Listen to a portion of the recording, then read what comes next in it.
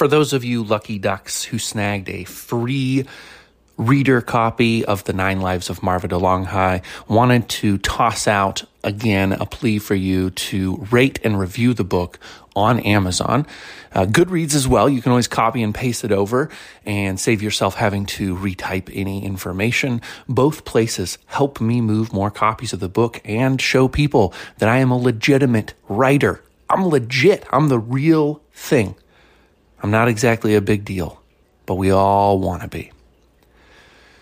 It's weird to put a little pep in your voice when you don't feel peppy. I don't feel peppy, not because writing isn't going well, but because someone I love very dearly is approaching the end of things in this particular life. So a lot of you listening will have different ideas about what comes next. I think that we get an opportunity to have a next. I'm just going to put that out there. That's my feeling, is that there's a next. Cool if you don't.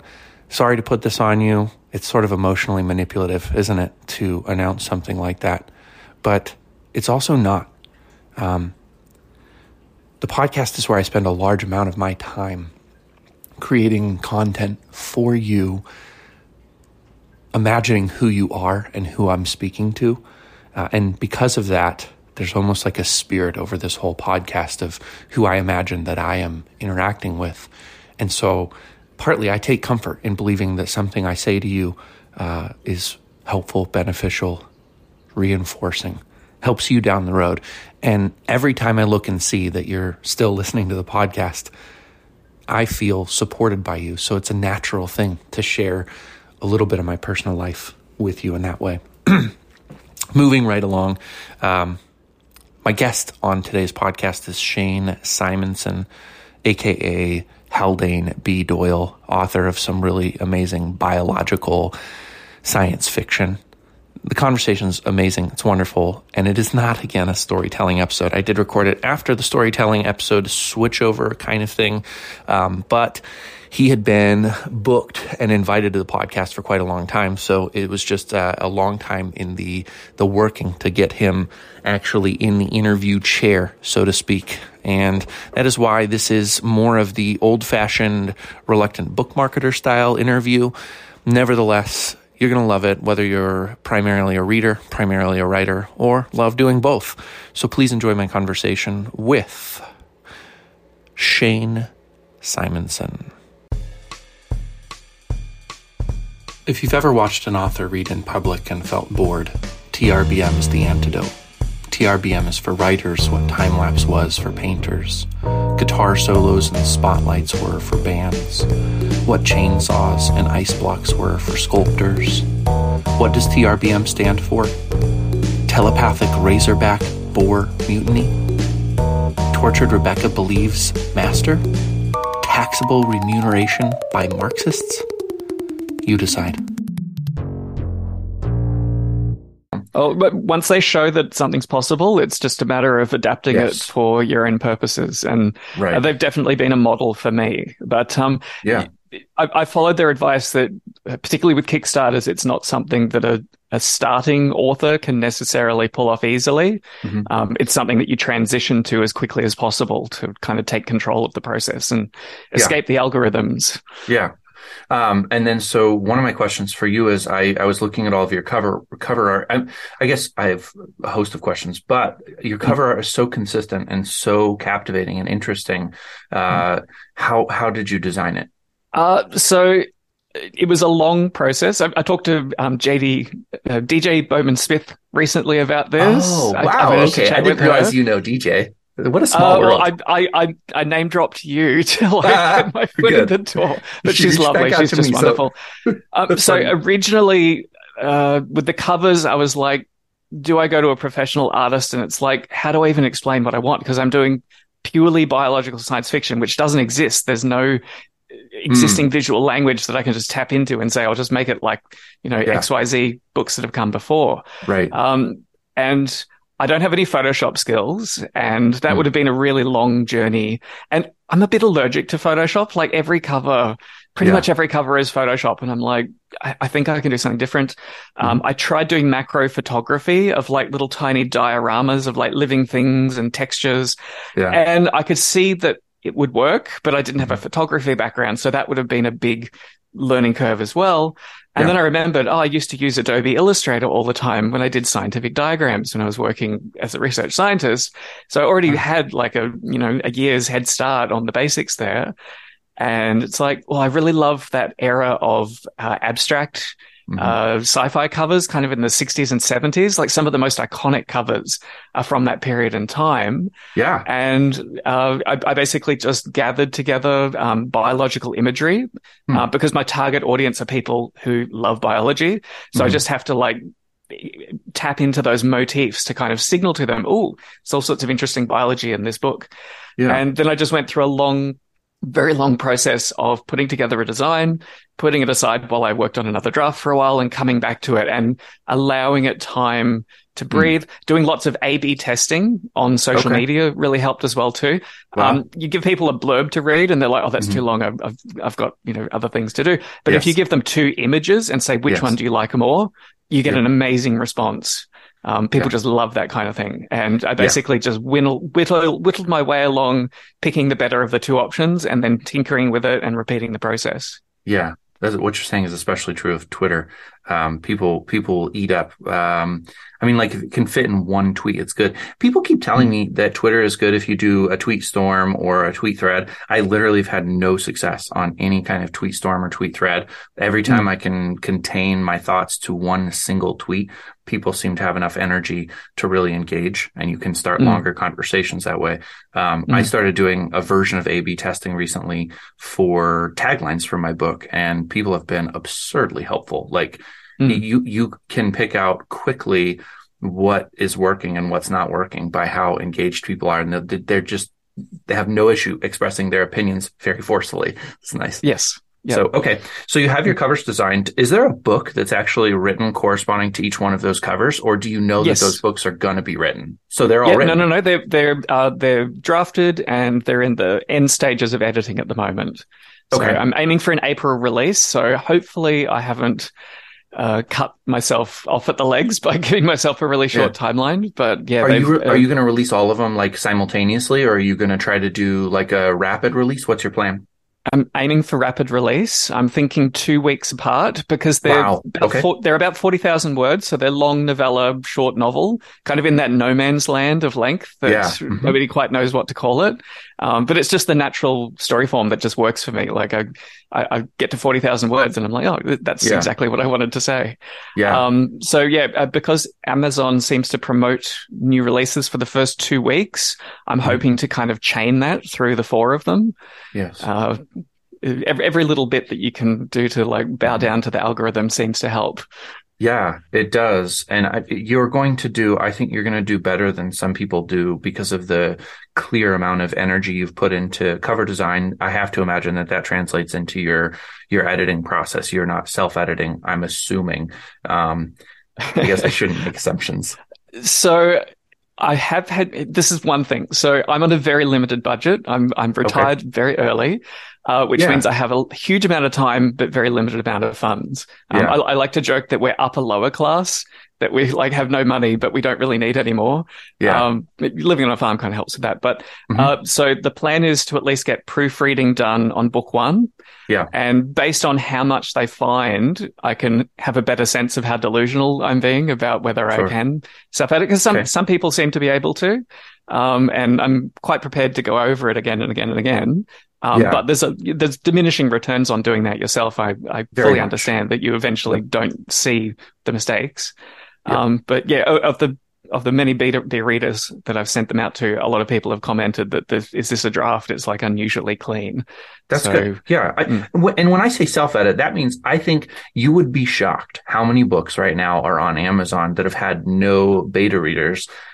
that somebody wrote and did a proofread on and didn't spend the time. So one of the main things on editing, and I almost like, sometimes I either want to just like link to other writing podcasts that discuss the process more, because I have never really been interested in discussing it. But sometimes I get an itch to jump on and be like, hey, folks, when we talk about editing, we're not necessarily talking about proofreading. It's a separate, different thing that happens aside from editing. And there's so many people who think that all you do when you edit is make sure there's no spelling errors, no major grammatical issues. And I'm like, Absolutely. no, editing is cutting out the fluff and making sure that you don't have any third arm problems where, you know, you're like 1 second somebody's hand is over here and then their hand is here and now their hand is here and you're playing a game of Twister with nine different arms. So I love working with critique partners. I've read so many like full length novels with people that I've shared the process with, and I love it so much. It's funny. I've found it's really hard for me to read published, like finished books, because I keep wanting to stop and like cross things out and like move things around. Like I love that engaged process. Wow. It's like a cat. Like once the mouse is dead, it loses all interest in like batting it around. That's like me with writing. I love the process, and the finished product, once it's done, I'm like, it's dead. I don't want to look at it anymore. One thing I've tapped into, I'm waiting for feedback on this. There's a local reading group that is currently reading my first novella. I printed them all up nicely and formatted them and sent them over and said, scribble all over them, point out everything that you notice. So that's one way of doing like a larger scale kind of beta read all in one go that I don't think many people realize. Like there's novel reading groups all over the place out there. And it's something a bit unusual to have a local author to give feedback to. Yeah. I have always been somebody who has had a hard time with the novel reading groups, because I'm almost the opposite of you, where there's something about my type A personality that I want to be able to track my reading stats. And so I really like things like Goodreads, where I can say, I've started this book, I've finished this book, this is my review of the book. And when somebody offers me a book that's not published that I can't track, I'm like, well, then, you know, how will I be able to, you know, check it off the list? It's done. So that's kind of led me down the road of paying for all of my edits and being more oriented towards trying to pay. There's some interesting things I think that happen. I really enjoy your clear generosity, like something in you, either it's who you are as a human being or something in your life journey has kind of molded you that way. But from our very earliest interactions, when I didn't know you were you, you've always been really generous. And that when somebody is that way, you're waiting for them to have an ulterior motive. You're waiting for them to be like, by the way, and it just has never happened with you. And now you're talking about the writing groups and enjoying kind of that like shaping of the product. And I see in you something very generous. I guess let me ask the question that I'm assuming, are you a generous person, or is it something life has taught you? That's a really interesting question to throw at someone. Let me think. I'm trying to think. I tend to be generous both in support and criticism, I think would be a way to put it. And depending on who you are and what moment you catch me in, you could probably have a very different impression on me about whether I'm a kind person in my generosity or not. But I mean, that's kind of the job of a writer too. It's not all sunshine and roses. You have to be able to wade through the muck in life too. Yeah. You and this is an industry where people will ask for favors all the time. So you become, I think the longer you're in it, the longer you do start to build this sort of sense of like, when is somebody going to ask me for something? Well, a good example of the kind of give and take that I've started to I've heard people talk about and I've picked up on. I managed to get a short story, the first short story I put into a competition, into an anthology. It's the John Michael Greer, The Flesh of Your Future Clings Between My Teeth. It's a cli-fi parody anthology. It's like the craziest like subgenre that you can imagine. So when I got a place and started corresponding with the editor who was putting it together, I offered to have a go writing the blurb for the book. And editors are people who are run off their feet. Writing blurbs is a horrible thing that most people hate. I kind of love it. I love the challenge of it. Wow. Like I've done them for a few writer friends who are like, and I come up with titles for people as well. I love doing that too. Wow. I often wonder if I should have been in advertising. Because I thought about it when I was young, but I'm like, oh, it's too evil. I was like too ethical. And I'm like, no, I should have just been evil. Get it over and done with. But anyway, so I wrote the blurb for them. I even came up with a few ideas for cover art that they didn't run with, but like it was still a fun process. And in return, when I was putting my website together and I'm like, what can I put up as like a reader magnet? It's like just a little thing for people signing up to the email list. And I'm like, maybe I can use that short story because otherwise they have to pay for the whole anthology. So I contacted the editor and said, do you mind if I do that? I know it's not technically within the contract yet. And they're like, sure, just make sure you put a link in to where they can buy the full anthology. So we both get something out of that interchange. Yeah, that's great. Yeah, I was going to say, so, and I am in the process of, I haven't talked much about this. In fact, I maybe have only hinted at it on the podcast so far, but I'm signed up with a program called Ammo. I don't remember the full thing, and that makes it sound so like violent. It's not at all that way, but the guy who designed it was an author for Amazon. And at one point, Amazon decided they weren't going to give him some of his royalties because there was some sort of dispute. And that upset him, obviously. So he started looking into self-fulfilling author copies of his books.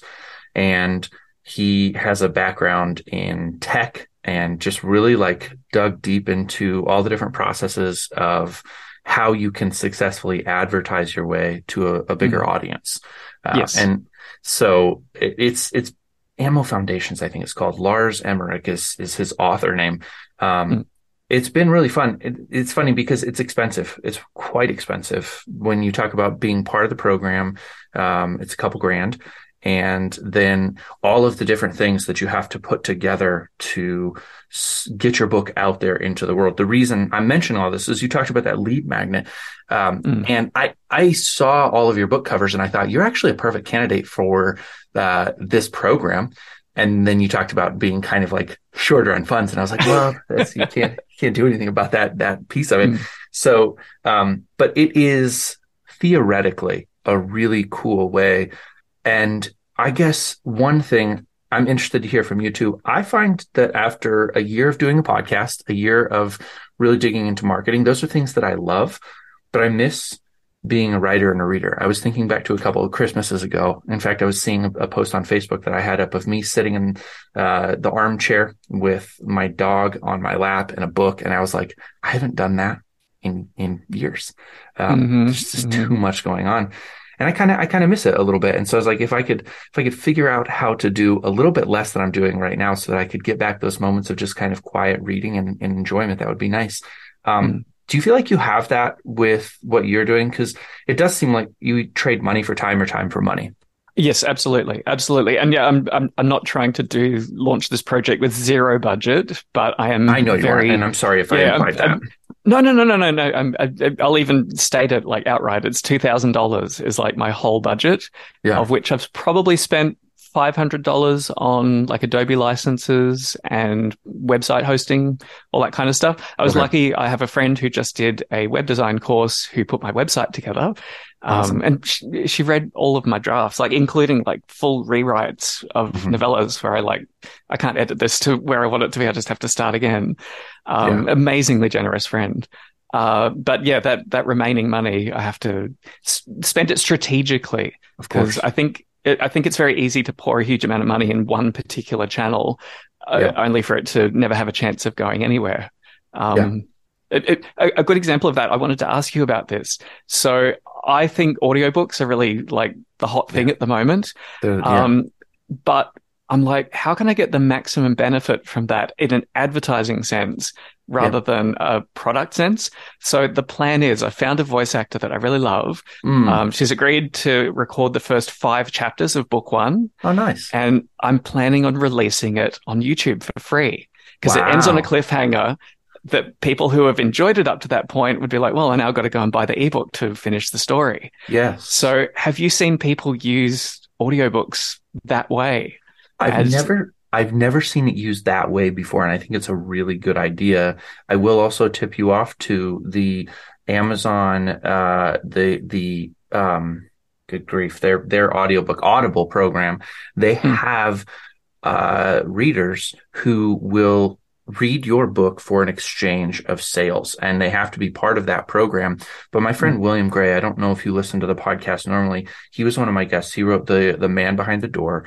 I fell so hard in love with that book, and it never would have happened except for that he reached out to me and said, "Hey, I have an audio book I'd like to share with you if you're interested." And I was kind of like, yeah, the time crunched person who likes to track his stats, audiobook's a perfect fit for taking a flyer on somebody. And I listened to the book, and the reader actually is what, like, immediately I heard the reader and I was like, well, this is super high quality. What in the world? Yeah. So I'm listening, and it just grabbed me. And then the story sucked me in. It was such a good story. And so from there, yeah, I just have been a huge advocate for him. And you could look into doing that as well. You could supplement or, figure out a way to, if that reader that you really like would do something similar, you could share royalties. But yes, audio is the future. In fact, I think there's a possibility, as much as I hate to say this, that the majority of reading in the next couple of years is all going to be audio. Well, see, this is the thing, like only doing 5 chapters, the price is really low. My partner has a history as an audio engineer, so he can do the mastering. That makes life really, I'm just looking for leveraging all the things I've got on hand. And if I put that out and it takes off and people love it, I can reinvest the money that I'm like making through sales back into doing the full audiobook and turn it into a product. But it allows me to just put my toe in the water without, blowing my budget. Yeah. I think that that's a really great way to go. And I like the way that you're thinking.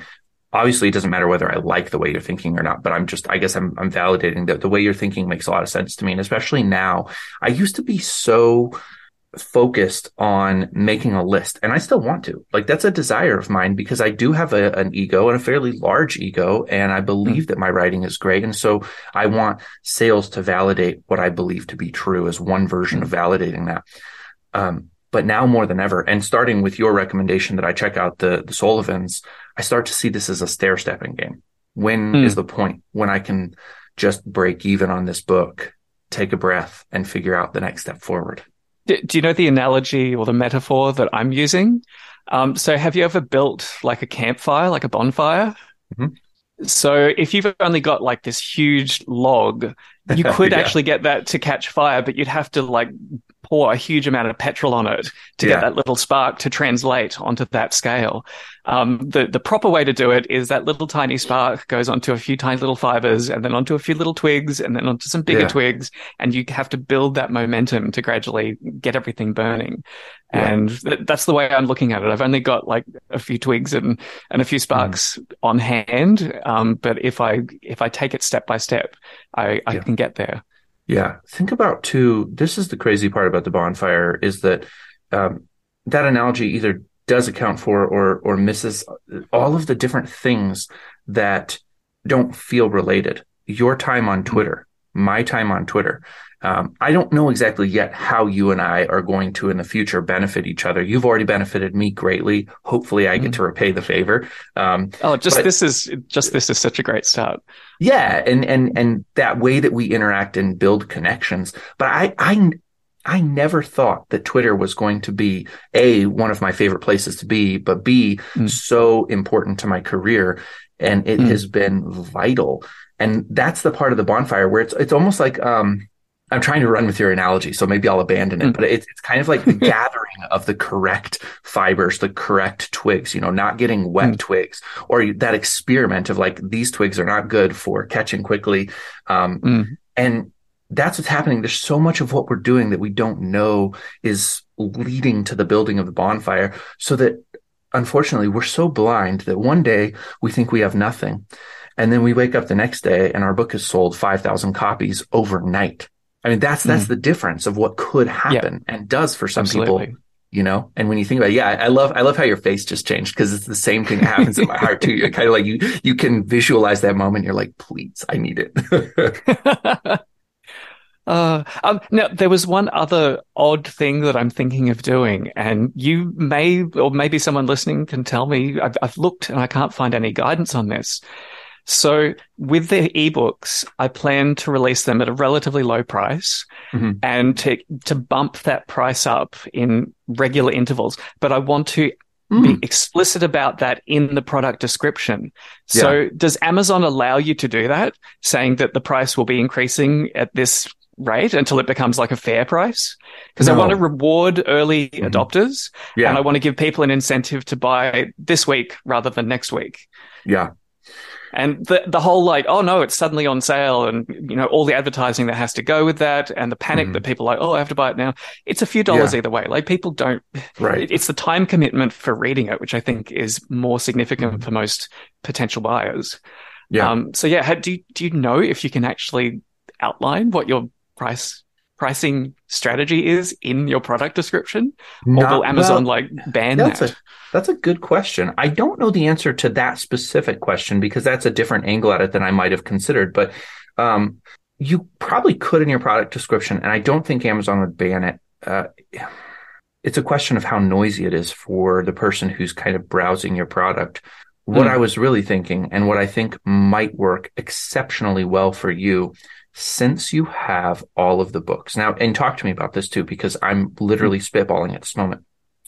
Since you have all of the books already written, you have the covers for all of the books, there may be a benefit in doing a bundling kind of a process.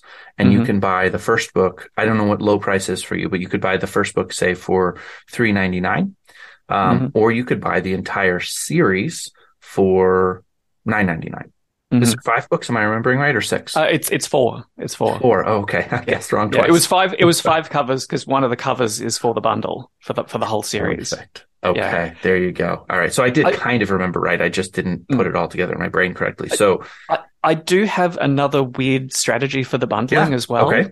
Yeah. So the aim is, once I've got the ebooks out and I've got time to deal with the logistics for the first time, and if I'm getting enough interest, to bundle them together as a paperback, because 4 novellas, it'll end up being about 160,000 words. It's like a long novel, but it'll fit within a book.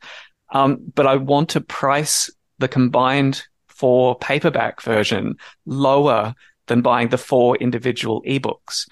And you don't normally see that. Normally the ebooks are cheaper than the paperback. The reason why I'm doing that is a physical book is itself a marketing device, because people tend to give them to their friends after they've read them. Whereas ebooks die on the device that they're downloaded onto if they don't start being pirated and sent everywhere for free. So as an early career author, that seems like a smart move, because it gets physical copies of my book spread out all over the world and passed from hand to hand. So I'm wondering what your thoughts are on that strategy. Yeah, and I don't want to create noise for you, so I'll send you the MP3 for this sooner than I would normally, just a full conversation so you can reflect on it. I think your strategy would better be served by publishing those books on Web3 as ebooks, and then the 5th one is a bundle for Web3. So there are 5 distinct products that are on the blockchain, and minting a rather small number of them so that you make sure they all get scooped up. Because the trick with Web3 is that if you don't sell your entire minted collection pretty quickly, then the secondary market takes over and you never move those final copies. So they lose value instead of having value. But I think there's a company that I've been talking to for quite a while, and I had Julia on my podcast, but it was right when we changed kind of themes. So her episode is still waiting for bonus episode release. It's called Readle, and they're at readle.co. So it's READL.co. You would be a perfect candidate for them. I have to think more, so we'll talk offline about the number of copies that you might want to mint. But if you did it correctly, that would be a wonderful spot to reach possibly a sympathetic audience as well. I don't know how hand in hand tech and biology are, but my sense is that there is a sympathetic connection there that might be not in the negative form of the word exploit, but you could exploit that connection. Yes, yeah. I wondered about that, if the kind of transhumanist circles in Silicon Valley could take an interest in this work, because I haven't seen anyone do purely biological science fiction before. Like all of the usual stuff we think of as science and technology is stripped away. What if you're just left with biology? That's I've looked and looked and looked, and I'm sure that there's some golden age stories out there that were, forgotten decades ago that some sci-fi nerd will be able to point me towards. But in recent history, I haven't seen it done. Yeah. Yeah. So my sense is I think that you might find something great in the Web3 area. Readel's a good spot to start. Julia would definitely love to know I sent you her way. They're working really hard to build their company right now. So I think that they're especially open for collaborative relationships. So I think that maybe answers some of the question of ways to mint a product that becomes, like you mentioned, the audiobook then just becomes a dead thing on somebody's device as soon as they buy it. I've always had a bit of an issue with that and with Amazon there. And then the next question is, can you move people away from Amazon by actually anchoring your prices a little bit higher? And would it be worth setting up a store on the side to direct people toward? That's another question we probably take offline to a certain degree. One of the things that I'm doing right now is setting up a Shopify store for my books where I can offer you the best possible price because I get to keep the rest of the royalties. Yes. Yeah. So that might be worth something to people, and that would enable you with that physical book as well to do some things that you might not otherwise be able to do cost-wise. So yeah, it's definitely something I feel like you have to work towards. Often through this process of self-publishing and self-promotion, I've felt this pressure to make everything line up on the one day and be perfect. I know, and I've realized that's probably going to make me hate the process if I don't just flub it anyway. So I'm trying to be strategic about what I do invest my energy in for this project, because I have other projects planned in the future. I've got other novellas already outlined. I just have to draft and edit them. This is why I love novellas. I can draft it in a month. Yeah. It's just amazing. It's just completely, if I was doing full length novels, it just blows out of proportion. And they're books that are more obviously sci-fi, like a space adventure and an AI one, with my own dark kind of twist on things. So very on brand, but still a bit more accessible. Whereas this first project was a passion project. It's a story that's been rattling around in my head for years and years and years and just wouldn't leave me alone. I couldn't find it anywhere on the market, anything like it. So I'm I just guess I have to sit down and write it now. Yeah. But because it's such a weird non-existent subgenre, it may or may not take off. It's a bigger risk, but my goals with writing and getting out these particular books is to learn the ropes, to become a better writer and come out the end of the process wanting to do it all over again.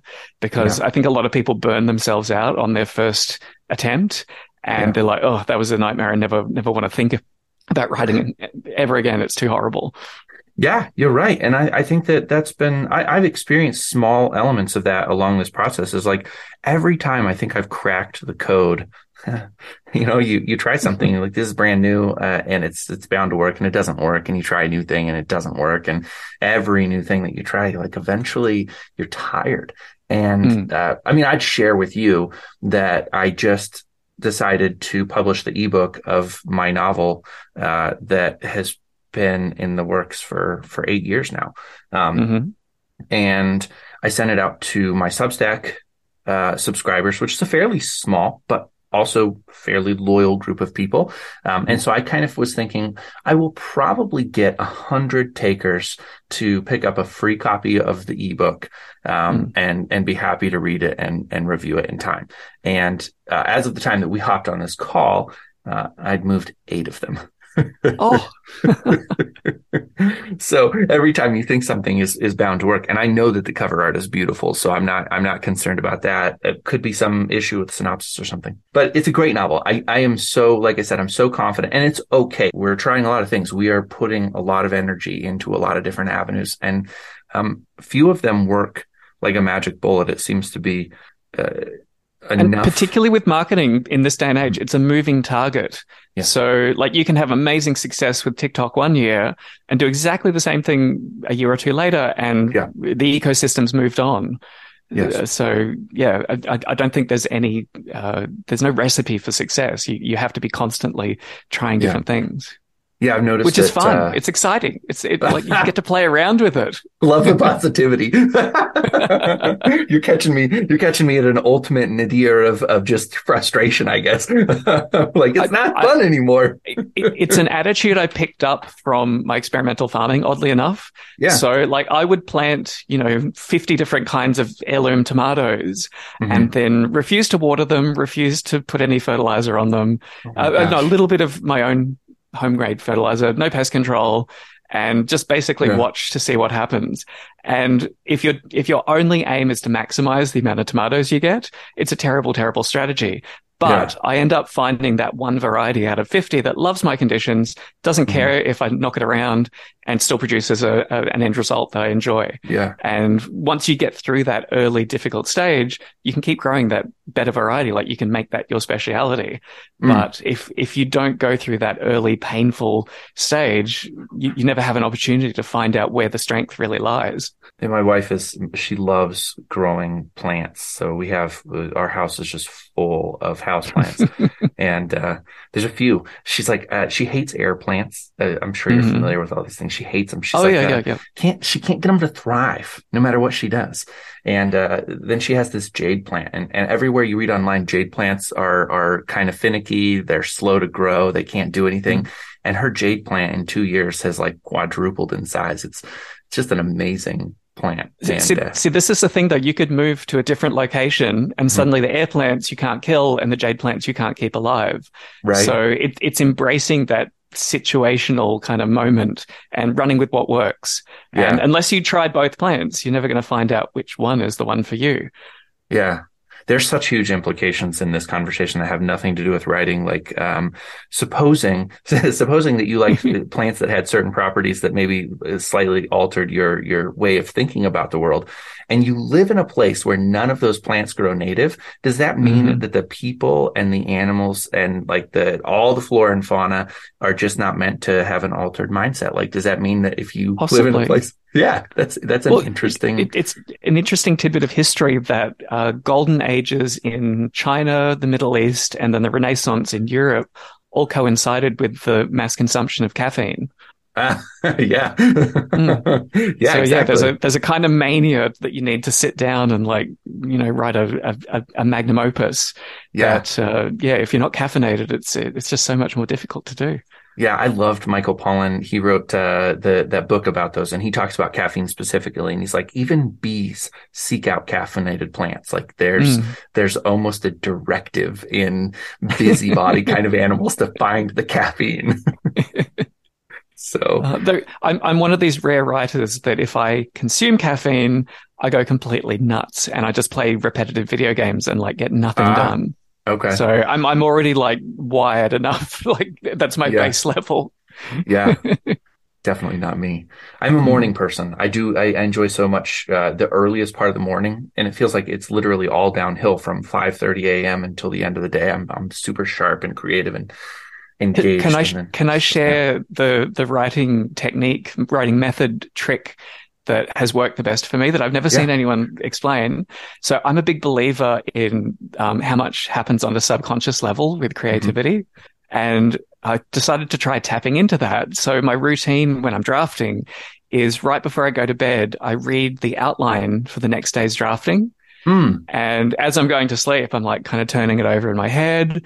And I wake up in the morning, like just ready to go. Like it's like I've been chewing on it for like 8 hours overnight. Wow. Yeah. So, I mean, what better way to like to use hours in the day that you otherwise couldn't be writing? Yeah. Do you feel like, has it ever disrupted your sleep? Has it ever like so much been on your mind that you're struggling to sleep at all, or? I usually take a bit of time to get to sleep. Occasionally I'll wake up at like 3 a.m. and I have to get up and write something down. Yeah. That's pretty rare. Probably, no, I sleep pretty soundly these days. Maybe it's the lack of caffeine, like most people can't relate on that level. But one thing that was really interesting, I wrote this story twice in novel form from the main character's point of view. Okay. And it just didn't work. I suspected the main character was too unsympathetic for like modern audiences. He's just got all of these horrible flaws. And I tried it twice, just wasn't working. And then I caught COVID. I think it was COVID. I didn't end up getting diagnosed, but it matched all the symptoms. And I had this horrible fever dream where I like tapped into that altered mind state to restructure the whole thing. So it's a bit of an unusual structure. The 4 novellas, each one is from a different point of view, but that main character features as a secondary character passing through their lives. Oh, wow. So the main character still connects the whole story together. Interesting. But they're like the second or third most important character in that particular installment. And I really love analyzing story structure. One of the things I was thinking about creating as a self-promotion tool was a YouTube channel that analyzes story structure in like an infographic kind of format, like take a whole novel and compact it down into a kind of graph that people can look at in 5 or 10 minutes, which, I started doing that, and then I made myself read a few novels that I otherwise would have put down like a third of the way in. I love starting and not finishing novels. I'm not one of these people who has to complete something. And it was torture, like taking notes on something where I'm like, oh, this is awful. And and I realized I would probably be mostly marketing to writers, who I think are probably the worst people to market a book to, because they're already doing so much and reading so much. People who are avid readers are the second worst, because they have a to-read list that's like 50 books long, and your chance of getting to position number 1 is really, really slim. My target audience for these particular novellas, which I think you might find interesting, are people who I think the term in the US is doomers. Like they kind of think civilization is on its way out as we know it. And they're often people who grew up reading science fiction, but the Star Trek kind of worlds became silly when they realized that like we're kind of running out of resources to keep the lights on. And they often got into apocalyptic fiction for a while, but that gets boring. Like you just turn on the news and it's you can get it there. So I'm like, that's an audience with a pent-up demand. Like they're people who would read a novel in that genre, but they've lost the taste for it because of specific reasons that my books can get around, because they offer an alternative vision of the future for people who are interested in where society is going. Yeah, that's fascinating. Well, I mean, look at Harry Potter. Like the reason why it was so successful is that people who would never read a novel picked that up and read it. And that made it like orders of magnitude greater potential audience than a book that's marketed specifically at readers, at people who habitually read. Not that I expect it's going to be a Harry Potter. I'm fully I'm not sure I you. want it. Oh, really? I would die for that. I don't know. Success comes with a price attached to it. I mean, look at Rowling's life. Like she has a pretty strange existence at the moment. Yeah, I would love to know.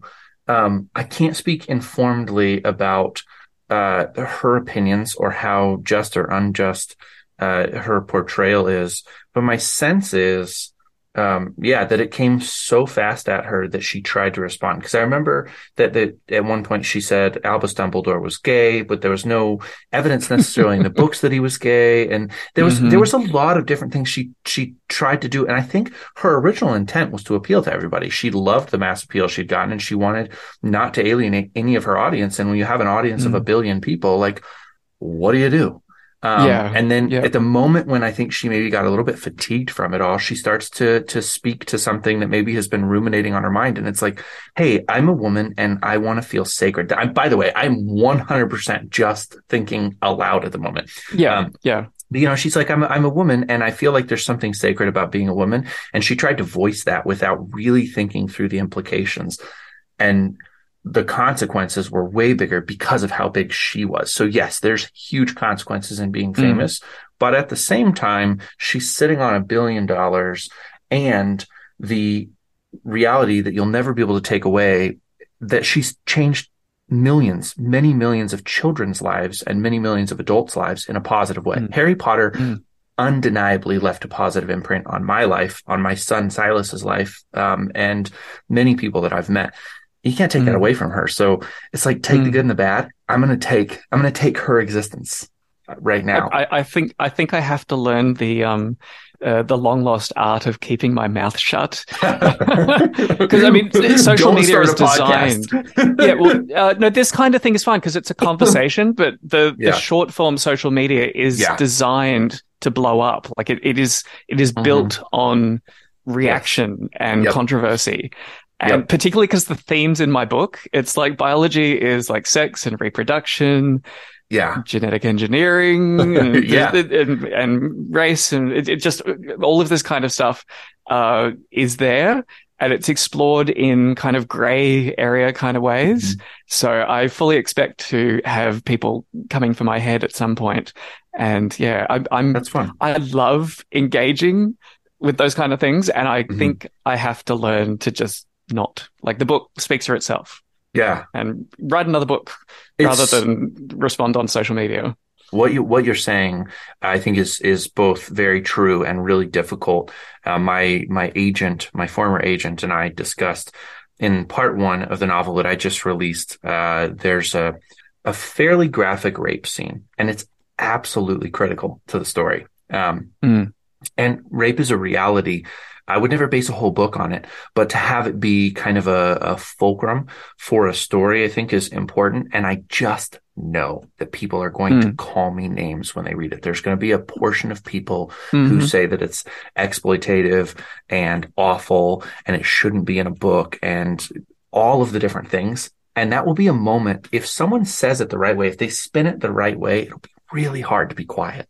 I don't know. So, For comparison, my first book has a sex scene in it that could be rape, could not. Like the issue of consent. Like I love morally gray situations where it's not obvious, and like real life is like that. There's a lot of incidents that happen where people will disagree on where they place responsibility. Yeah, how our memory works too. In a moment, maybe, and again, I mean, like, golly, we've really gotten into some hot topic issues here. But there's a moment where your memory is that you're consenting, and then there's a moment later where you look back and there's all kinds of regret, and you're like, I didn't consent to this. I think even memory can change things. I'm always going to side with the vulnerable in those cases, and that's, I think, a place that I'm pretty comfortable being. I'm looking at the time, and unfortunately, I have my children's wrestling meet coming up here, which I'm really sorry that I didn't do a better job of paying attention to my calendar, because I could probably talk to you for another hour, and it would be profitable for both of us. But I'm going to cut us off for the time being. The most important thing is let people know where they can find you. You're not using a pen name to hide who you are. You're just doing it for cleanliness so that you can kind of keep Shane and Haldane separate. Okay, so where do you want people to find you when they want to get these novellas? Easiest place is through my website, haldanebdoyle.com, where you can sign up to my monthly email list. Each email will include a little illustrated tidbit of bizarre biology that you'll never see David Attenborough talk about, just to give you a reason to open the damn thing and stay subscribed. I'm very interested in finding ARC readers. So if you would like to read book 1 for free in return for an honest review, just let me know when you sign up for the email, and I will be forever in your debt. Awesome. That sounds good. Send me one for sure. I would love to. And I will make time for it, even though I won't be able to log it. Well, I'll definitely send you the audio version as well too when it comes together. Thank you for listening to TRBM. The theme music was provided by the ever-talented Christopher Talon. And hey, if you liked what you heard, share this show with other readers, because what's the point of telling stories if nobody's listening?